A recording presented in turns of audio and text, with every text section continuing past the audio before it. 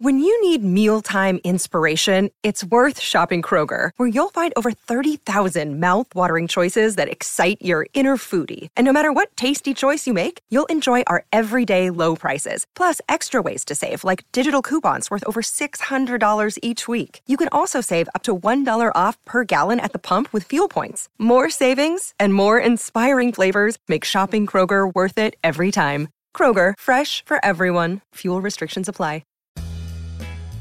I'm Ben, and you're listening to the Sound Logic Podcast. This is Mike. Each episode, we discuss one of music's greatest albums from Rolling Stone magazine's Top 500 list. Brought to you by two guys with no credentials.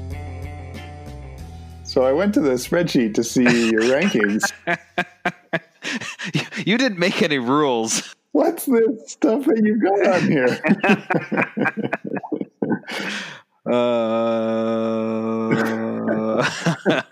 I don't think you get the process here. I too love the Joshua Tree and Dark Side of the Moon. But we have not listened to those yet. They cannot go in your top 10. Why not? So every time are we going to do like, okay, now we've done 20 and we redo the top 20 and now we do the top 30. I guess we've never really talked about that. I was imagining, when we get to 20, we could say, do any of the last 10 albums crack your top 10? Okay. Does that make sense? Or should we, because if we just do our top 10 albums from the top 500, then it's one and done. We can just, I think maybe we can go through and just like highlight our favorite 10. The project is over at that point. Yeah. Okay. I didn't know. I thought you might say that. So I can redo my ranking with the actual top 10. See, what I did is I took out the albums that I didn't think should be on the top 10 and I took the album that I thought should be in the top 10 and I just took the album and slotted it there. Like, I don't have a problem with Highway 61 Revisited being number 43. I don't have a problem with that. Oh man, that's a whole nother skill level though. To what, copy paste? No, it's easy. No, like trying to figure out where to put the ones that didn't make your top 10. On the top 500. I only put 100 albums here too. I only did it because that's where I took Dark Side from, number 43. So if you're going to take one out, you may as well put it. Which is one of the stupidest things that I've ever come across in 36 years of living, that you would put Dark Side at number 43. It makes no sense. I guess, you know what? I was on Amazon and I think I need to buy that book because at some point somebody's going to listen to this podcast and say, you guys didn't even read the article?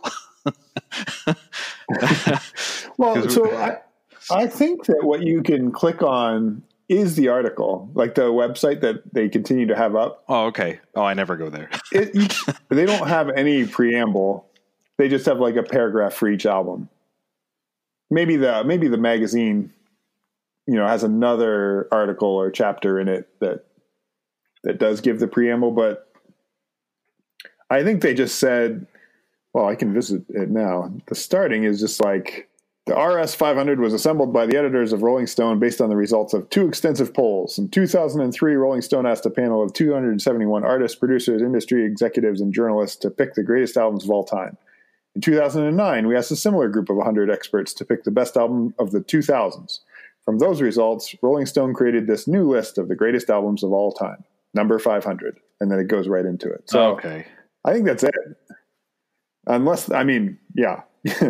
Obviously, we're both speaking of ignorance here. I'm trying to correct your ignorance with my own ignorance because I've obviously never, or don't remember holding the physical copy in my hand. Yeah, I didn't. If I'm remembering correctly, it was kind of like a bonus. It wasn't like, the December issue or something like that. Oh, yeah, it was a very special issue. So it didn't have the regular columns and,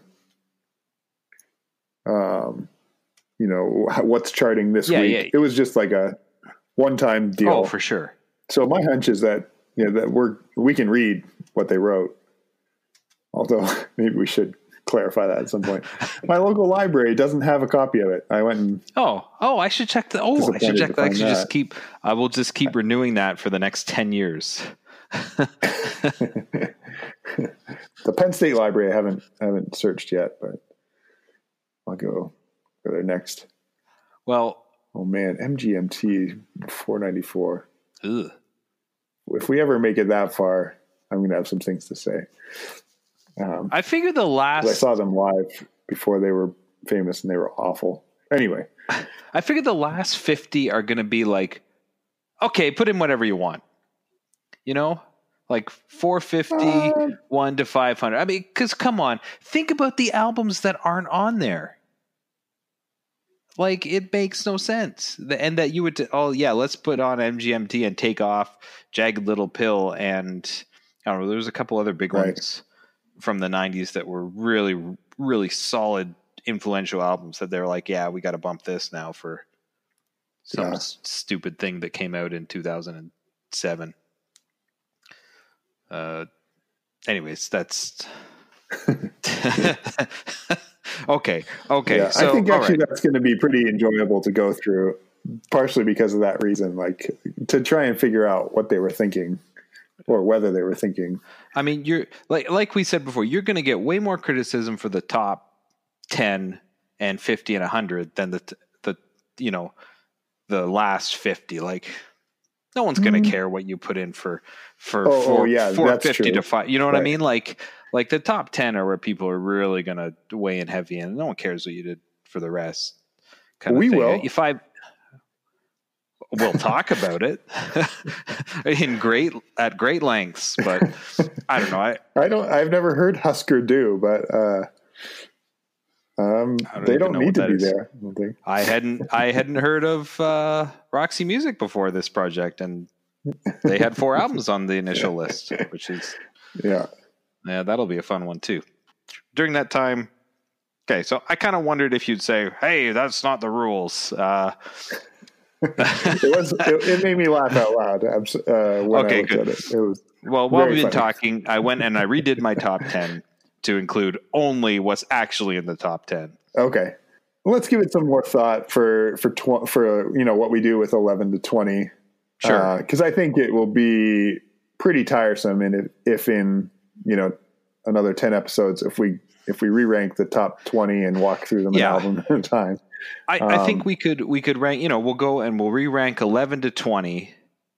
And then, as you suggest, we could talk about, ones that we think could have been higher than 11. And then we'll do the same thing. What could be higher than 21, 31, so on and so forth. And we'll do the same here. We'll say, do you think there are any that shouldn't have even been in the top 10? And we can do that with every decade, as it were. Do you like that? Decade. I like that. Mm-hmm. And actually, I'd be open to doing an actual full re-ranking. I don't know how exhausting that would be, but do a complete full shuffle of the top 20 and say, what from 11 to 20 cracked the top 10. And then when we do a complete shuffle of the top 30, what cracked your top 10? Maybe it'll get harder. It'll get harder and harder, and then maybe we'll be able to empathize with the people who made the list. Have you seen that? True. I can't remember his name, but there's a bit. This guy who was on Conan, and he does a little bit talking about a documentary, which I assume he made up. A documentary about the people who abbreviated the states to 2 letters. Have you seen that bit? Oh yeah, that's awesome. Yeah. Yeah. So it's that kind of thing. Like, they thought it would be easy, but then it was really hard. Yeah.